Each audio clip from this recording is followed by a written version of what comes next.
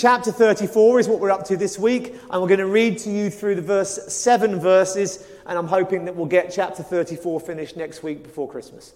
So let's read through the first 7 verses. Draw near, O nations, to hear. Give attention, O peoples. Let the earth hear, and all that fills it, the world and all that comes from it. For the Lord, for Yahweh, is enraged against all the nations and furious against their host. And he has devoted them to destruction and has given them over for slaughter. Their slain shall be cast out, and the stench of their corpses shall rise. The mountains shall flow with their blood. All the host of heaven shall rot away, and the skies roll up like a scroll. All their host shall fall, as leaves fall from the vine, like leaves falling from the fig tree. For my sword has drunk its fill in the heavens. Behold, it descends for judgment upon Edom, upon the people I have devoted to destruction. Yahweh has a sword. It is sated with blood. It is gorged with fat, with the blood of lambs and goats and the fat of the kidneys of rams. For Yahweh has a sacrifice in Bozrah, a great slaughter in the land of Edom. Wild oxen shall fall with them, and young steers with the mighty bulls.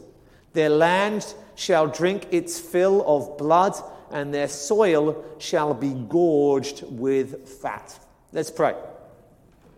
Father, I pray that as we study your scriptures tonight, Lord, you would help us to understand, you would help us to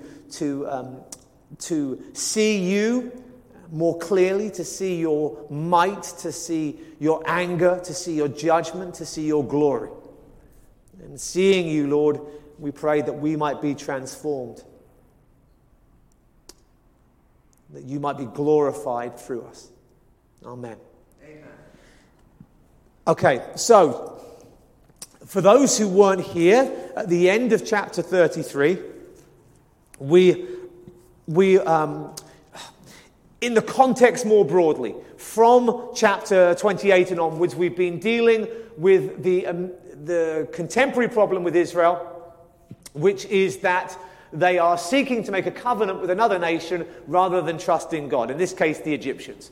And initially there is the description of the covenant that was made with the Assyrians beforehand, and that was a mistake from the past.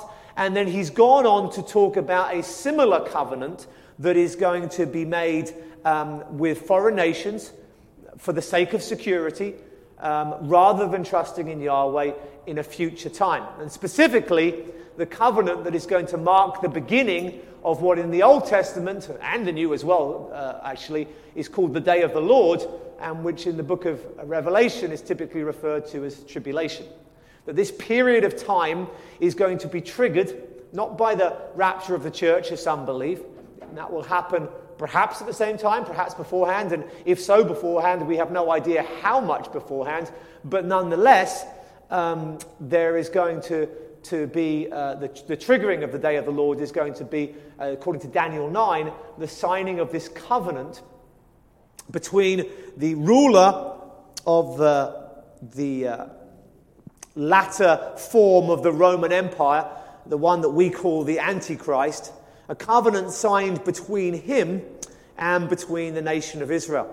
And really so much of these recent chapters of Isaiah have again been dealing with the end, have been dealing with the judgment of Israel, the judgment of the earth, and then ultimately the judgment of the nations and the judgment of those who stand against Israel and the establishing of the kingdom.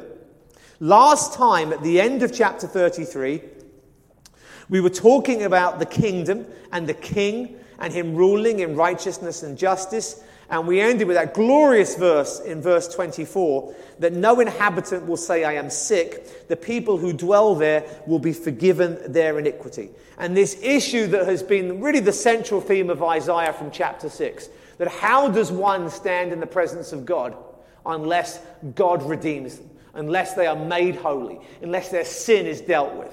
And with Isaiah in that scene before the throne of God, He is an unclean man with unclean lips and of an unclean people, and he is cleansed by the coal from the altar. What that means practically is still to come.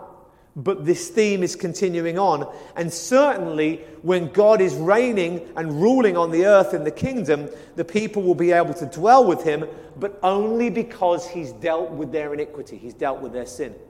So when we come to chapter 34, the focus, which again has been on these end time events, we kind of got led by Isaiah into dealing with what's going to happen with Israel in the kingdom. And now he shifts his focus in chapter 34 back to the nations, back to the Gentiles. Draw near, O nations, to hear, and give attention, O peoples. What is interesting to me is that the nations have a duty to listen to what God says will be their ultimate fate, even now. I think sometimes we get a bit too, hellfire and brimstone in our preaching, and there are those who've shied away from the grace of God, but I think there's others who shy away from the judgment of God. This is a very key doctrine in the Bible, that people should know that God's judgment is upon them. And so he calls them to draw near. Your regulars will notice the Hebrew poetic parallelism. Draw near, O nations, to hear, and then give attention, O peoples. So the people parallels the nations, giving attention parallels drawing near to hear. The nations are the nations other than Israel, what we would call Gentiles, and the word peoples is often used to describe them as well. And then the call goes out to the earth. Let the earth hear and all that fills it, the world and all that comes from it. The word here for earth is the inhabited earth as opposed to the globe. That the idea is that everybody in the world, all the nations filling the whole earth, everybody in the earth needs to hear this. This is what we might call a universal call. It is a universal call. It is for everybody to hear and everybody to know that the judgment of God is coming. And so there is this call, and this call to the nations to come near. This gathering of the nations is spoken about in other passages. I'm going to just turn to a few of them. Should we do them chronologically?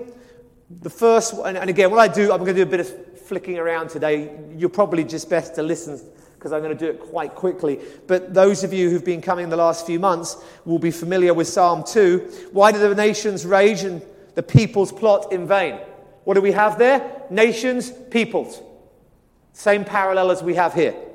Why do the nations rage, the peoples plot in vain? The kings of the earth set themselves, the rulers take counsel together against Yahweh and against his anointed one.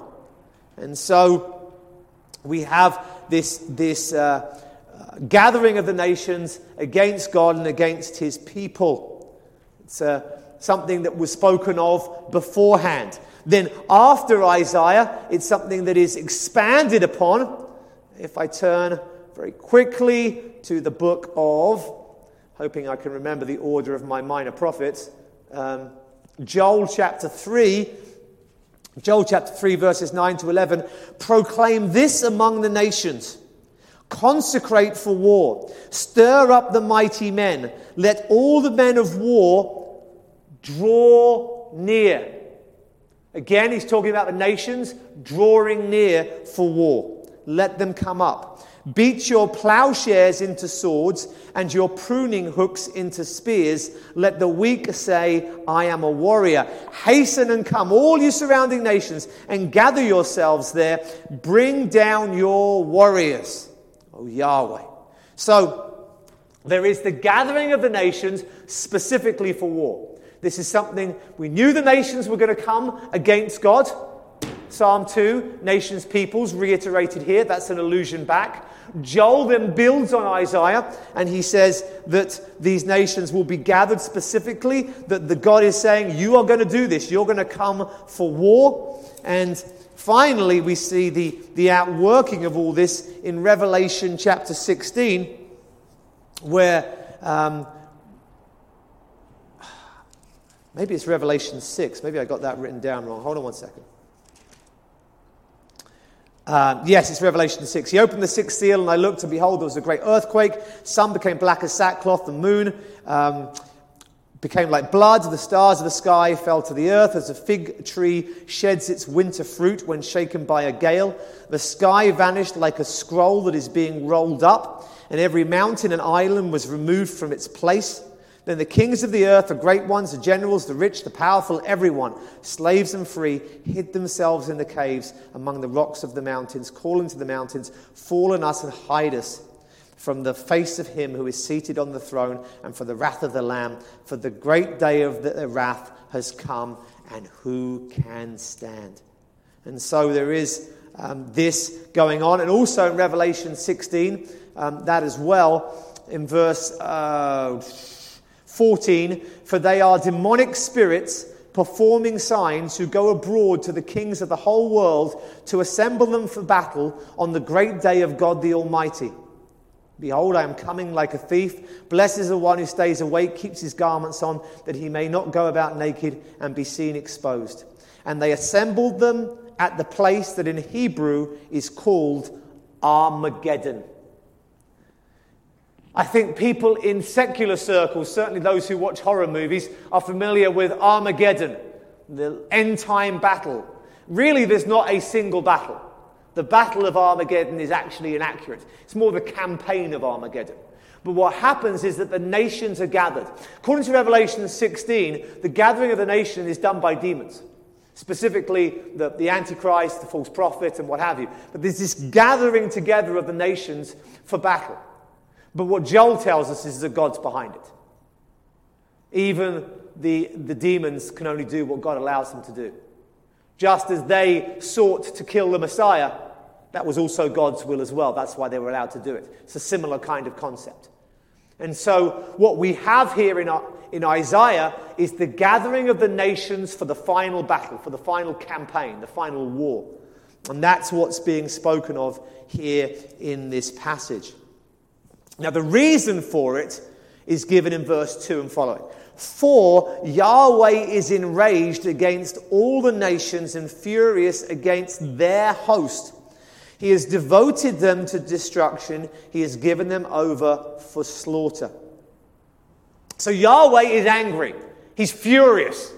And he's furious with the nations. Now, again, we've seen this again and again and again in Isaiah.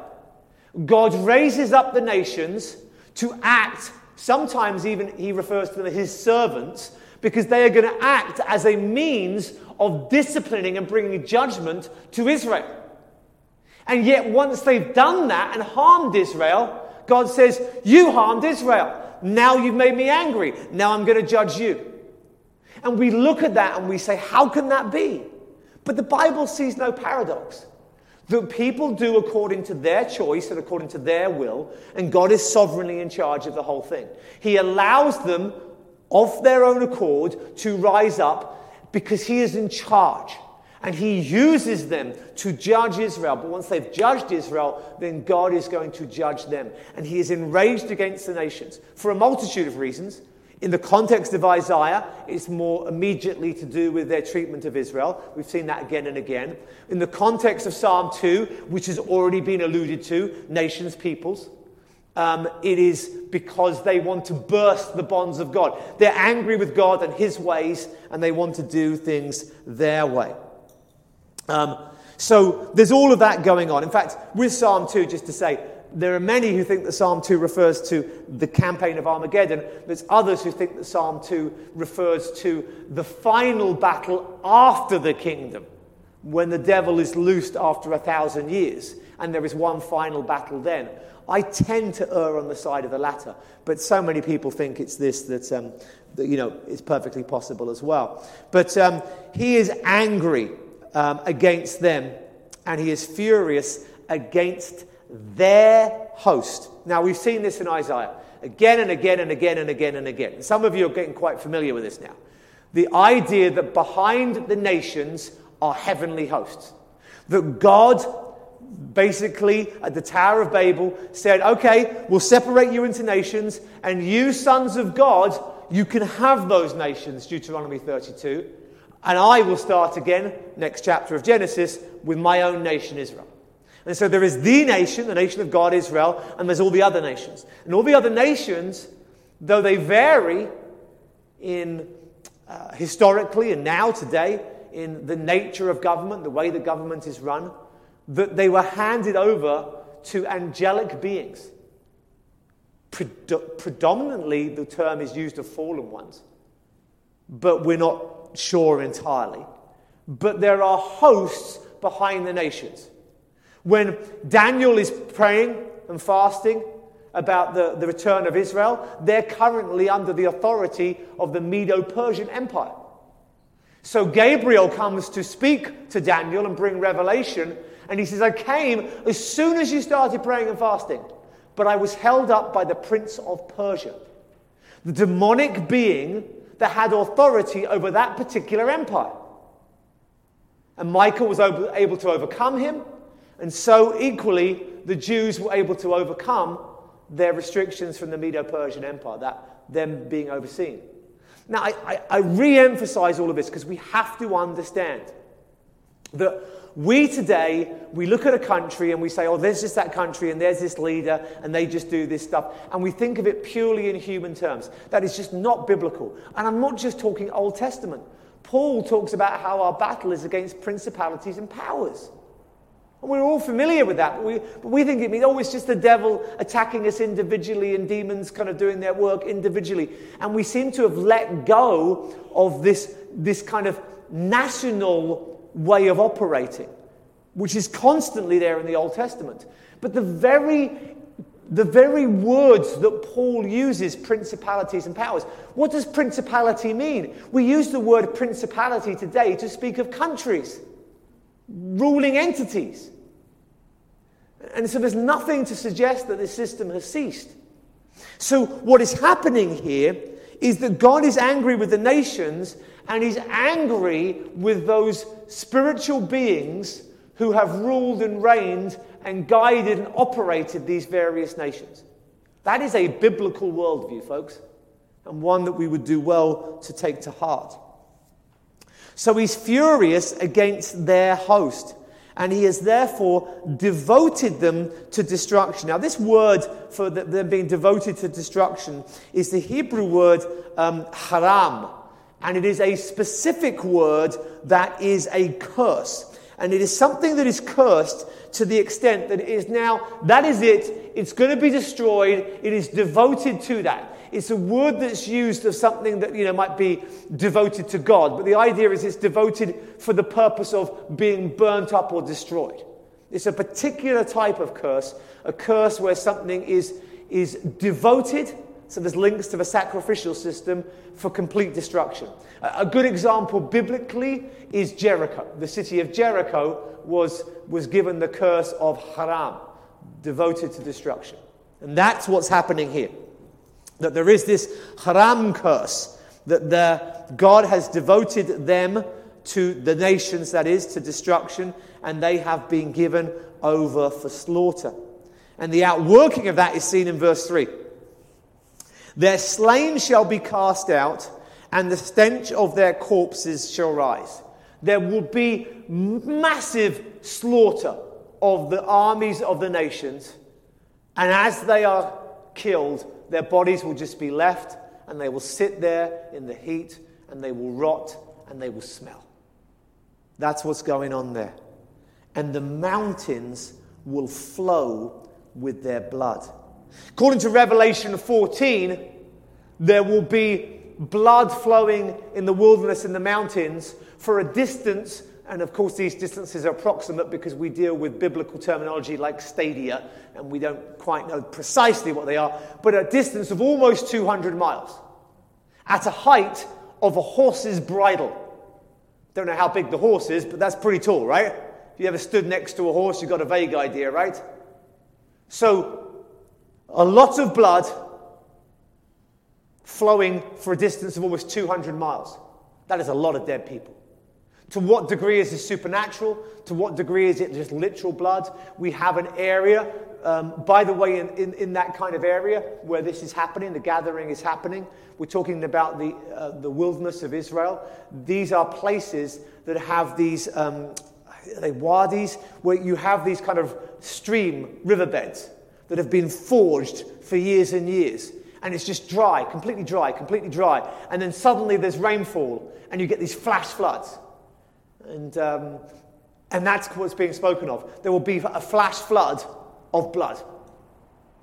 That's how significant the slaughter will be. How does such a slaughter happen? We'll talk about that at the end. But that is a lot of people dying in a very short space of time. Verse 4. All the host of heaven shall rot away, and the skies roll up like a scroll. All their hosts shall fall, as leaves fall from the vine, like leaves falling from the fig tree. Now here we have something that's a little bit unclear. But the problem being is that the host of heaven can mean two different things, biblically. The host of heaven can firstly mean angelic beings. And secondly, the host of heaven can mean the sun, the moon, the stars, and the sky. So what's going on here? The host of heaven shall rot away. That's a parallel with the destruction of the bodies that are rotting away and giving a stench in verse 3. Do you see that? The human bodies rot away, and the host of heaven will rot away. In verse 2, God is furious against the nations and furious against the host. For those who've done a whole bunch of Psalms with me, you'll know the parallels between human leaders and heavenly leaders paralleled constantly in the Psalms. So I'm very, very confident, with almost complete certainty, that the host there is referring to demonic beings. So you've got the host of being demonic beings there. So the host of heaven, it seems to be another parallel with the humans and the demons, in the sense of the humans rot and the demons rot as well. So both are being slaughtered and both are being destroyed. Now, obviously, the demons aren't going to be slaughtered like humans are slaughtered. We don't fully understand that realm, that dimension, how things work. We don't, will they have blood? Will they be down? There's some answers to that, but we'll maybe come to those later. But the reality is that they shall rot away as well. There's several passages that talk at this time about the host of heaven and Satan being cast down. Now, I think, was it even last week that we dealt with this? Where we talked about how in the midpoint of the tribulation, halfway through the day of the Lord, that is the point when the demons are cast down from the earth. They're cast down. And that may well be a reference here in that they are now on the earth. The demons are now on the earth. Now, if that is the case, and I have to completely admit I'm hypothesizing here, okay? It'll be very, very clear when it happens. All we can do is work with the text that we have. But we know in Genesis 6 that the sons of God, demonic beings, came down to earth and they lay with the daughters of men. So what we have there is we have demonic beings. We have demonic beings in Genesis 6 who come from the spiritual realm to the human realm, to earth, and in doing so have physical form. Physical form to the extent that they can procreate with human women. Now, do demons, when they come to the earth, angelic beings, when they come to the earth, do they bleed? Quite possible. If they can procreate, why can't they bleed? If they can eat, why can't they bleed? So maybe they will be making a huge contribution to blood as well. Maybe the hosts of heaven will come down. The skies rolling up like a scroll is clearly playing with the imagery of the host of heaven. And when you look at this purely in Isaiah, it could simply be talking about the emptying of the heavenly host, which he's referenced already. It could be talking about dramatic changes in the sky, which he's spoken of already. Or it could be simply talking about both and making the connection between the two. What we will see in the heavenly realm, in the sky, in the night, with the stars and the sun and the moon, what we're going to see is going to be representative of the destruction of the demonic realm. That may well be the case. And so there is stuff going on there that, quite honestly, I'm not fully, completely 100% sure of. But again, just to reiterate what we read earlier in Revelation, that they're going to assemble at Armageddon. I think it was in chapter 6, the part I read in chapter 6, that, with the sixth seal, great black earthquake, sun became black as sackcloth, the moon became blood, the stars of the sky fell to earth. And again, we see a parallel there. When the word star, are we going to see literal stars fall to the earth? Are we going to see the sun, which is, relatively speaking, a very small star, hit the earth? Clearly not. When stars are used symbolically, they refer to angels, angelic beings. Throughout Scripture, we see that. Going back to Joseph's dream in the book of Genesis. So when the stars fall to the earth, that's when we're seeing the falling of the demons to the earth. But again, you see that connection between what is seen in the heavenlies, what's seen physically in the sky, and what's going on in the spiritual realm. And I think that Revelation 6 is based on that same connection that we see in the Old Testament, such as here in Isaiah 34.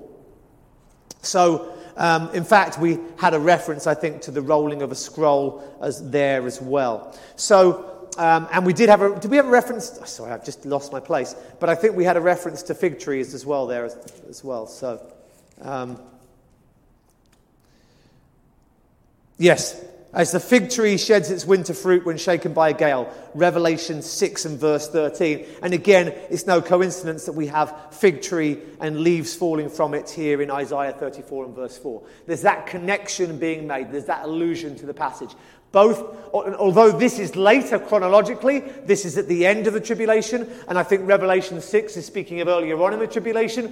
What's the reason it's being alluded to is that the same thing is going on. The parallels between what is seen in the sky and what is happening in the spiritual realm. So that's the connection that's being made. So all that to say, when we come to the end of verse 4, and we have the hosts of heaven being destroyed, rotting away, their hosts falling down, we have the emptying of heaven, and we have signs in the skies that seem to support and back up what's going on in the heavenly realm. Why is it that the demons are being cast down from heaven? Why is it that the heavens are being done away with and destroyed, so to speak? Because heaven itself has become polluted by sin. Now, sometimes we struggle with that because we're like, isn't heaven where God lives? Isn't that the place of God? Aren't we going to be with God in heaven? And the problem is that we have this modern, traditional concept of heaven being the holy place. But throughout Scripture, heaven, the heavenlies, are where the spiritual beings are. Think of it more, if you want to, in this day and age with modern sci-fi and stuff. Think of it as another dimension. It's just a different realm. The heavenly realm. And the demons are in the heavenly realm just as angels are in the heavenly realm. And so the heavens in that sense are something that was created for the angels and something that has essentially been destroyed in a sense of its holiness by the angels. That's something that was understood from the beginning. In Job chapter 15, verse 15, it says, "Behold, God puts no trust in his holy ones, and the heavens are not pure in his sight. How much less one who is abominable and corrupt, a man who drinks injustice like water." In other words, why would God trust ungodly men when God can't trust even angels? Amongst the angelic beings are those who have fallen, and as a result, the heavens are not pure in his sight. And lest you think that is just some obscure Old Testament reference, we also saw it when we were going through the book of Hebrews. Hebrews chapter 9 and verse 23. "Thus it was necessary for the copies of the heavenly things," that's the heavenly tabernacle, the heavenly altar, "to be purified with these rites, but the heavenly things themselves with better sacrifice than these." The writer of Hebrews talks about the need for the blood of Christ, the shed blood of Christ, to be poured out at the altar. Not the altar on earth, there's no temple on earth, it's about to be destroyed, but the altar in the heavenlies. That in the heavens, There is a tabernacle on which the earthly tabernacle was a copy of. There is an altar of which the earthly altar was a copy of. And that's the altar that the blood of Christ has to be poured upon as the ultimate sacrifice, because the heavenly realm has to be purified as much as the earthly realm. You see, we so often, as human beings, we're so self-obsessed with our little worlds, we don't think of the world as a whole, let alone other worlds, let alone another realm where God is declaring himself to be righteous to the heavenly realms by what he accomplishes on the earth. That's what Paul says in Ephesians 3, that the manifold wisdom of God is declared to the heavenly realms because of what he's doing here with us in the church. His wisdom, he says, look how clever I am. Look what I did with the church. Look how I shamed you. Look how I fooled you. Look how I got one over on you. You went and killed my son, not knowing that's exactly what I was going to use to bring about redemption of the people that you want to destroy. And I'm going to use them to build my church, to build my kingdom. So we've got to be able to have an eye always on the heavenly realm. So that brings us to the end of verse 4.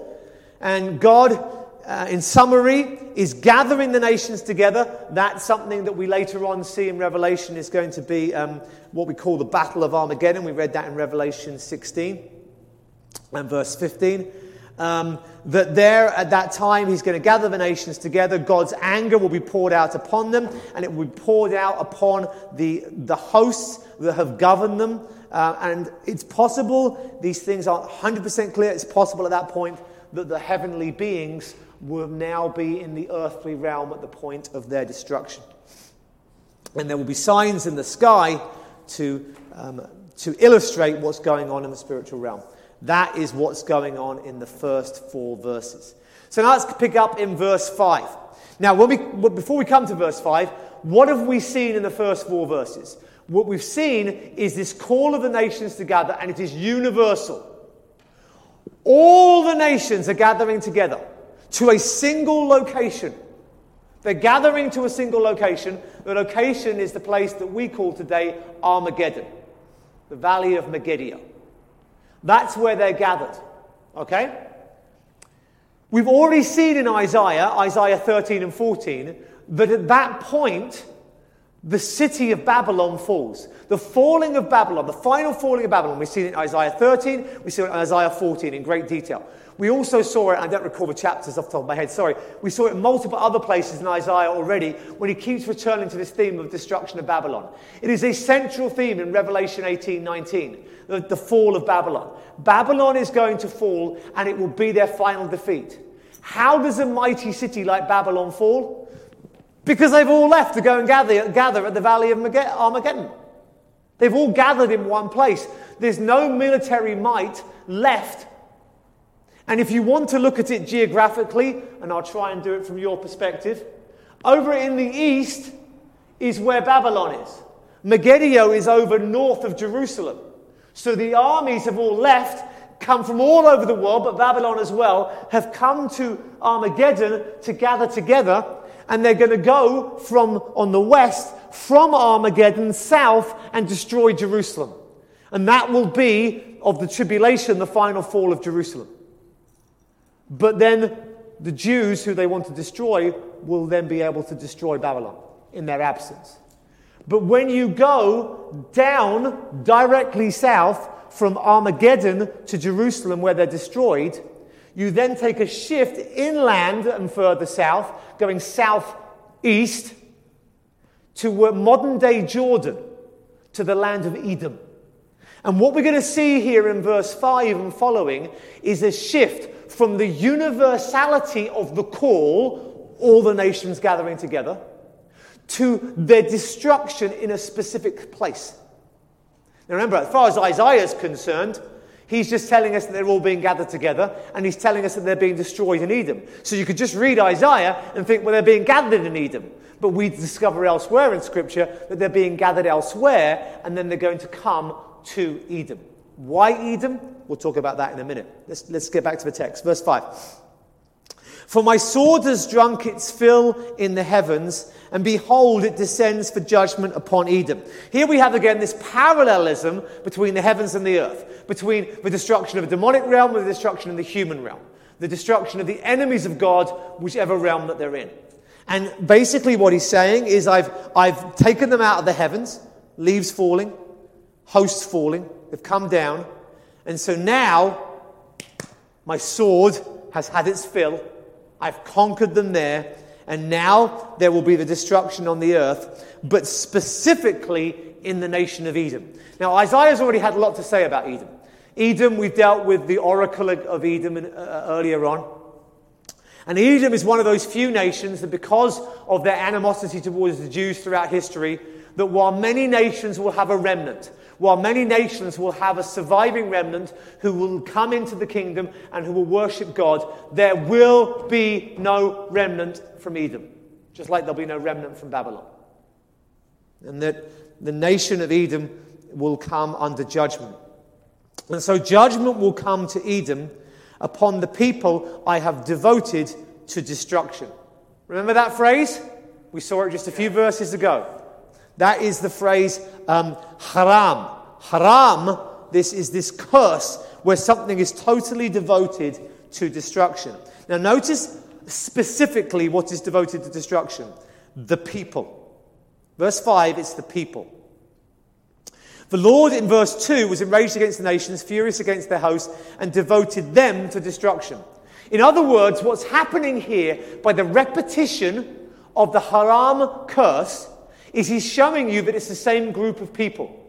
So what we've done, as I've said, is we have people from everywhere, all over the earth. All the terminology in verse 1 was speaking of universality. It was a universal call to gather to arms.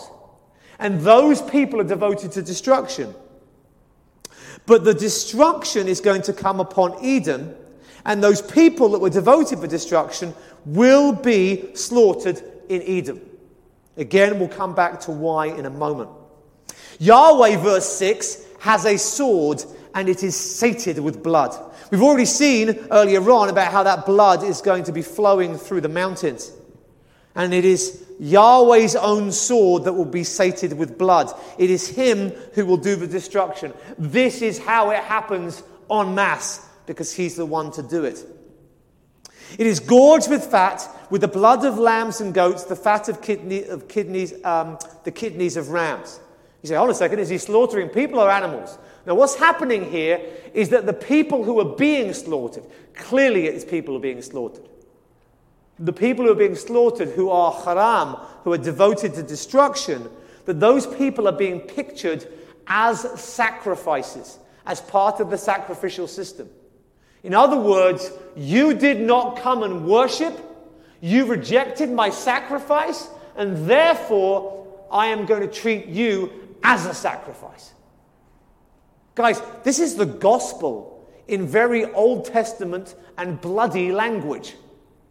That we see the fulfillment of the sacrificial system in Jesus Christ.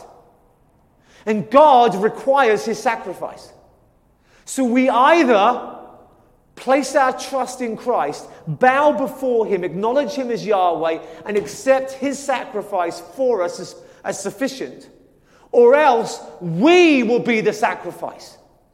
Either he had the punishment upon him as the sacrifice, or we will have the punishment upon us as the sacrifice. There's your choices. Now, for sure, this hasn't been fleshed out in New Testament, verbiage yet. But Isaiah is going to do that more and more. We know chapter 53 is coming, right? We know that the chapter explaining how iniquity will be dealt with is coming. And so it is that is to come. But for now, we see the essence of the gospel. That the people of the world, the nations, must either make sacrifice to Yahweh, his chosen sacrifice, or they must become the sacrifice. And this imagery, I won't turn to these passages because I don't want to be here too long tonight. But this imagery, we also see it in Jeremiah 46 and verse 10. In Ezekiel 39, verses 17 to 20. And in Zephaniah chapter 1, verses 7 2:8. Oh, go on, I'll just do one. Let's do the Zephaniah one. I always feel like you never get enough minor prophets, really. And it's something that we should always correct. So I'm just flicking there now very quickly to... There is Zephaniah. So Zephaniah 1, 7 and 8, just to read it to you. Be silent before Yahweh God. For the day of Yahweh is near. The Lord Yahweh has prepared a sacrifice and consecrated his guest. And on the day of Yahweh's sacrifice, I will punish the officials and the king's sons and all who array themselves in foreign attire. In other words, there will be a destruction of the rulers of the nations, and that will happen on the day of the Lord, and they are viewed as being a sacrifice consecrated for the guests. So again, that same imagery at the same time for the same period of time in history. So all of that then leads us to the second half of verse 6. For Yahweh has a sacrifice. That's the imagery of the previous half of the verse. Yahweh has a sacrifice in Bozrah. In Bozrah. Now, some versions may say sheepfold. The word Bozrah means a sheepfold. The word Bozrah means a sheepfold. And I think many versions it's translated that way in Micah 2. We turned to Micah 2 a few weeks ago, and I'll make the connection in a minute. But Bozrah is a particular place in Edom. It's a city in Edom. So, the nations are gathered from all over the world. They gather together in one place. We now know, not from this passage, from elsewhere in Scripture, they meet somewhere different. They then go down and through and destroy Jerusalem, and Jerusalem falls, they're successful. And then they go to Bozrah. To Bozrah is not a huge city, it's a mountain city, it's a mountain town. And it's called sheepfold because in the same way that sheep are kept boxed in by the fences around them, so Bozrah is protected by the geography around it. This is the same place that Isaiah has been speaking of in the previous chapter. Let's go back there briefly and remind ourselves, because not all of you were there. At the end of chapter 33, there are those who in verse 14, I'm going to read in let's read from verse 13. Here you were far off what I have done, and you who are near acknowledge my might. The far off and the near are the Gentiles and the Jews. Paul uses the same terminology in Ephesians chapter 2. The sinners in Zion are afraid. Trembling has ceased the godless.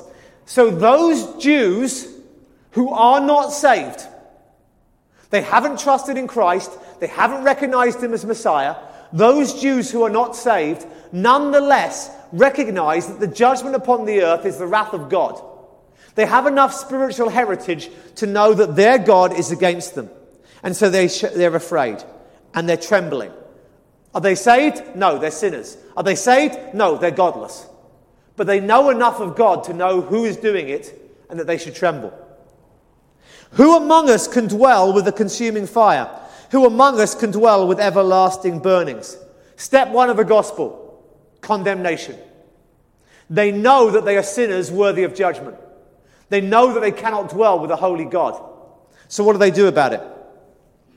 They say, he who walks uprightly and speaks uprightly, who despises the gain of oppressions, who shakes his hand lest they hold a bribe, who stops his ears to hearing of bloodshed, and shuts his eyes from looking on evil, he will dwell on the heights. In other words, God is going to protect the righteous. The righteous. Now, they don't understand that the only way that they can be made righteous, the only way their iniquity can be dealt with is by trusting in the one that they pierced, mourning for him as one mourns for a son. That they will mourn over their ancestors' murder of Jesus. They will recognize Jesus as Messiah and they will call for him to return. But this is the process of them coming to that. But the fact that they are now seeking after God means that God is going to protect them and they're going to dwell in the heights. They're going to dwell, look at verse 16, the place of defense will be the fortress of rocks, and bread will be given and his water will be sure. In other words, there will be a place in the mountains where they will be protected. A place in the mountains where the geography itself will act as a fortress, where they will be hidden away and protected. Because the Jews are about to be wiped out. The whole earth is being destroyed. The Gentiles who are surviving are trying to wipe out the Jews with all the energy that they've got. And the majority of the remaining Jews, go to gather. They're seeking after God, and they go and they're gathered in a place in the wilderness where, like the wilderness of old, God provides food and God provides water, like he provided manna in the wilderness before. And God provides for them a place for them to be in. And they're in that place. We spoke about this, I think, 2 weeks ago. 2 weeks ago we spoke about this, maybe 3. We spoke about them hiding in that place, the place in the mountains. Where is a place in the mountains? A place where the defense is a fortress of rocks? That would be Bozrah. Bozrah is that place. So in chapter 33, the Jews who are seeking after God, and not yet saved, but recognizing his holiness, recognizing his righteous wrath, seeking after him, he protects them in the place of the wilderness, in the place of Bozrah. This one I will turn to because this is important. Again, we're back in the minor prophets. The minor prophets, just so you know, again and again and again, the minor prophets are there. And by the way, while we're talking about the judgment on Edom, Obadiah is an entire book, albeit one chapter, that is solely devoted to the judgment on Edom. That's the nature of them. So, but the minor prophets, again and again, they're building on Isaiah. They're very dependent on Isaiah. And in Micah chapter 2, verse 12, Micah 2 verse 12 says this, I will surely assemble all of you, O Jacob. Who's being assembled? Jacob, Israel. I will gather the remnant of Israel. I will set them together like sheep in a fold. The word in the Hebrew there is I will gather them together in a sheepfold, and the word is Bozrah. And many versions do say Bozrah, and many versions don't. And my preferred translation is Bozrah because it just harmonizes with the other references. So he's going to set them together like sheep in a fold, like flock in its pasture, a multitude of noisy men. And then what's going to happen when they're there, he who opens the breach goes up before them. They break through and pass the gate, going out by it. Their king passes on before them, Yahweh at their head. Yahweh is going to turn up at Bozrah. So and again, I'm going slightly outside the scope of Isaiah, just so that you've got a bigger picture here, and then we'll come back and look at what Isaiah is specifically telling us. We have, over in the east, the armies coming from Babylon, from all over the world, gathering at Armageddon. Babylon is now vacated and it falls. They then descend with bloodlust in their eyes down to Jerusalem and destroy Jerusalem. That's step 2 of step 1 of the campaign of Armageddon is the gathering. Step 2 is the destruction of Babylon. Step 3 is the fall of Jerusalem. And then from Jerusalem, they go to wipe out the remaining Jews in Bozrah. And that's where they go. And here in Isaiah, he has specifically been dealing with this period of time. In chapter 33, he told us that they would gather in this fortress. In chapter 34, he names the place as being Bozrah. And he talks there that will be the place where all of the nations, all of the armies, all gathering together, they're going to be destroyed. Their corpses will be en masse rotting away. The mountains will be flowing with blood. And it will happen at Bozrah. It will happen at Bozrah. And that's really why verse 7 completes the way it does. Wild oxen shall fall with them, young steers with the mighty bulls. Their land shall drink its fill of blood. Their soil shall be gorged with fat. Again, I don't think this is literal animals being killed. It's part of the imagery of sacrifice that's being maintained here. But it is talking about the old and the young. Everybody who's there in battle is going to fall, and the land will soak up this blood. They will soak up this blood, and they will be gorged with fat. The fat, again, being a term that refers to the sacrificial nature of the judgment. So what we have is really that final judgment. Now, I'm not going to give you a spoiler here, really, because we wouldn't get here probably for at least another 2 years. So let me just jump ahead to chapter 63. Turn with me to Isaiah 63. The Jews gathering in Bozrah, the Antichrist seeking to destroy them all.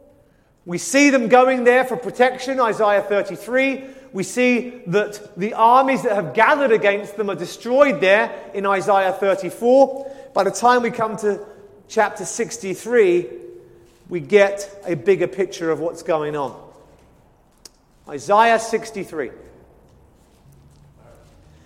Who is this who comes from Edom, in crimson garments from Bozrah? Okay, we have our sequence. Gathering of armies, destruction of Babylon, destruction of Jerusalem, into Bozrah. Now we have something different.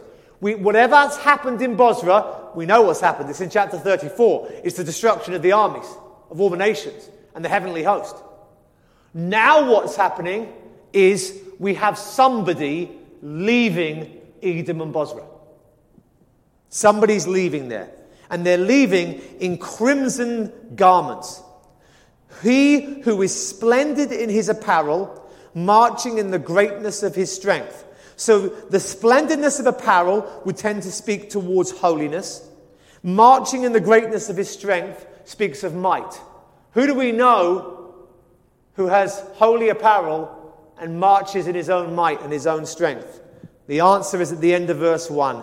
It is I, speaking in righteousness, mighty to save.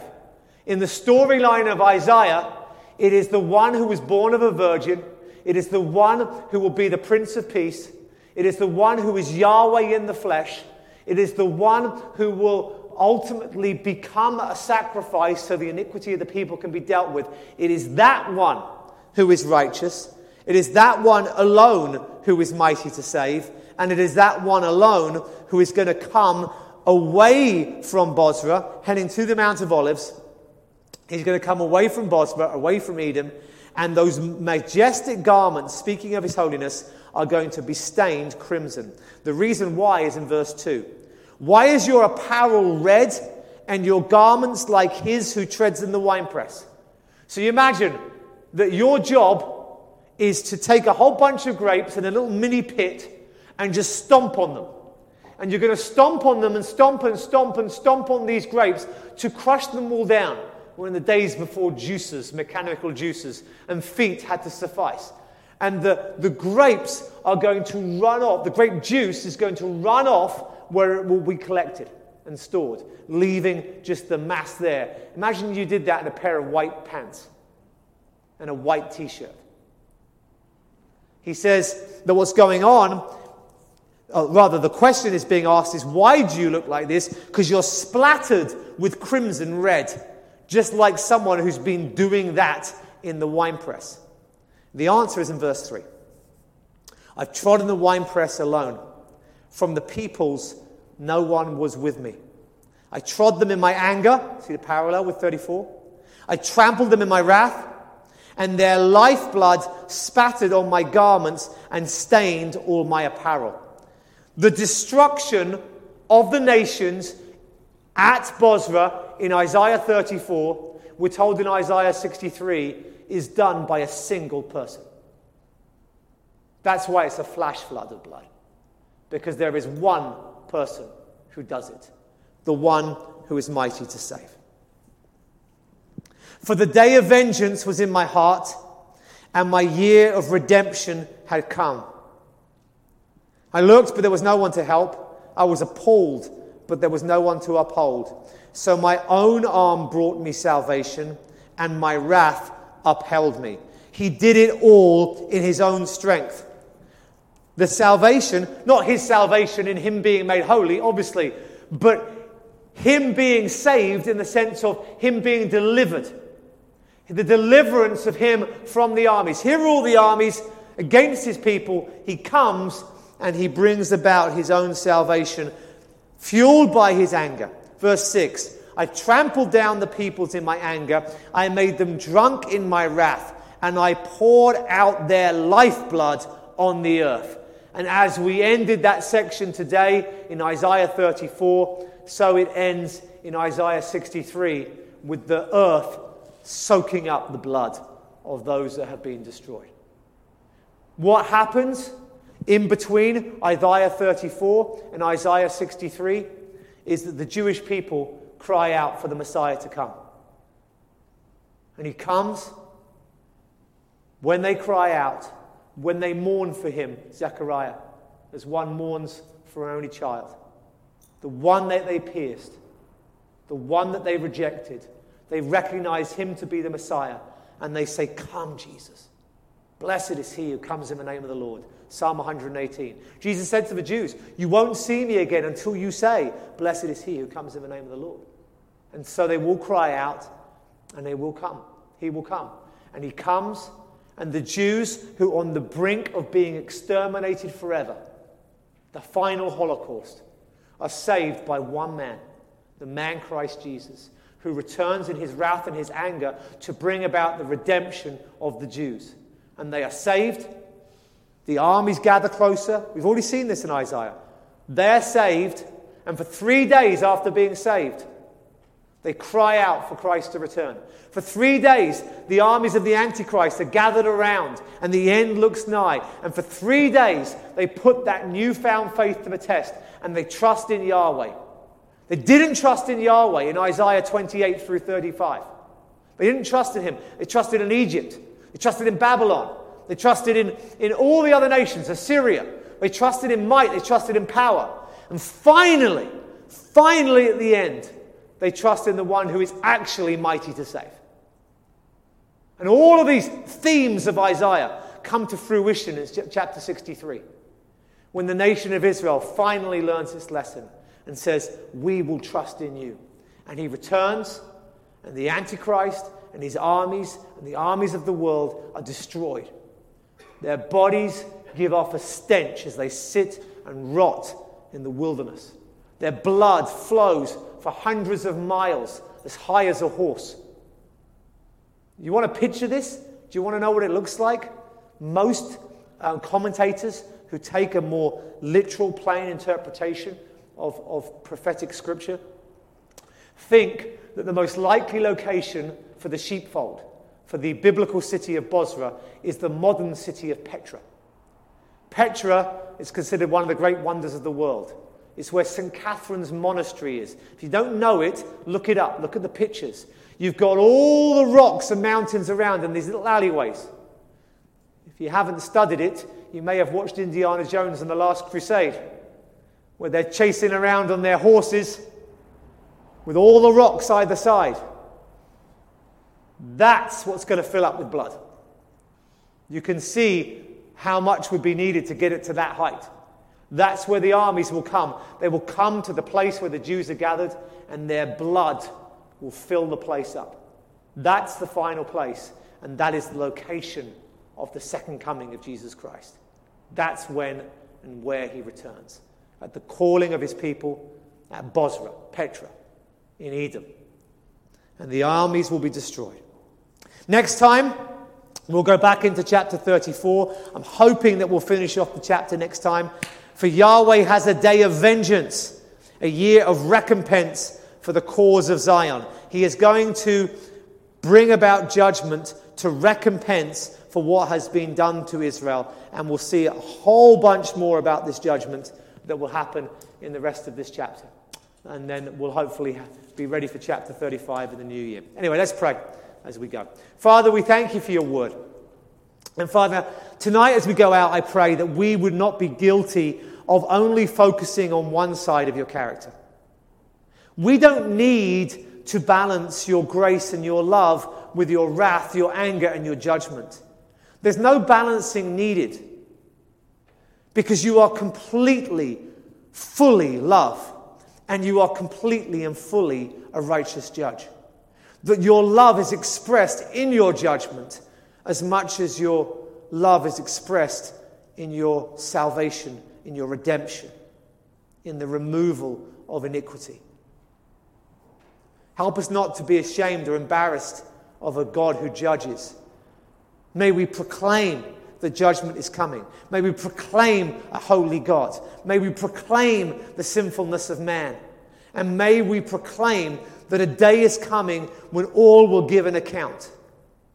And they will either trust in God's chosen sacrifice, your Son, our Saviour, Jesus Christ.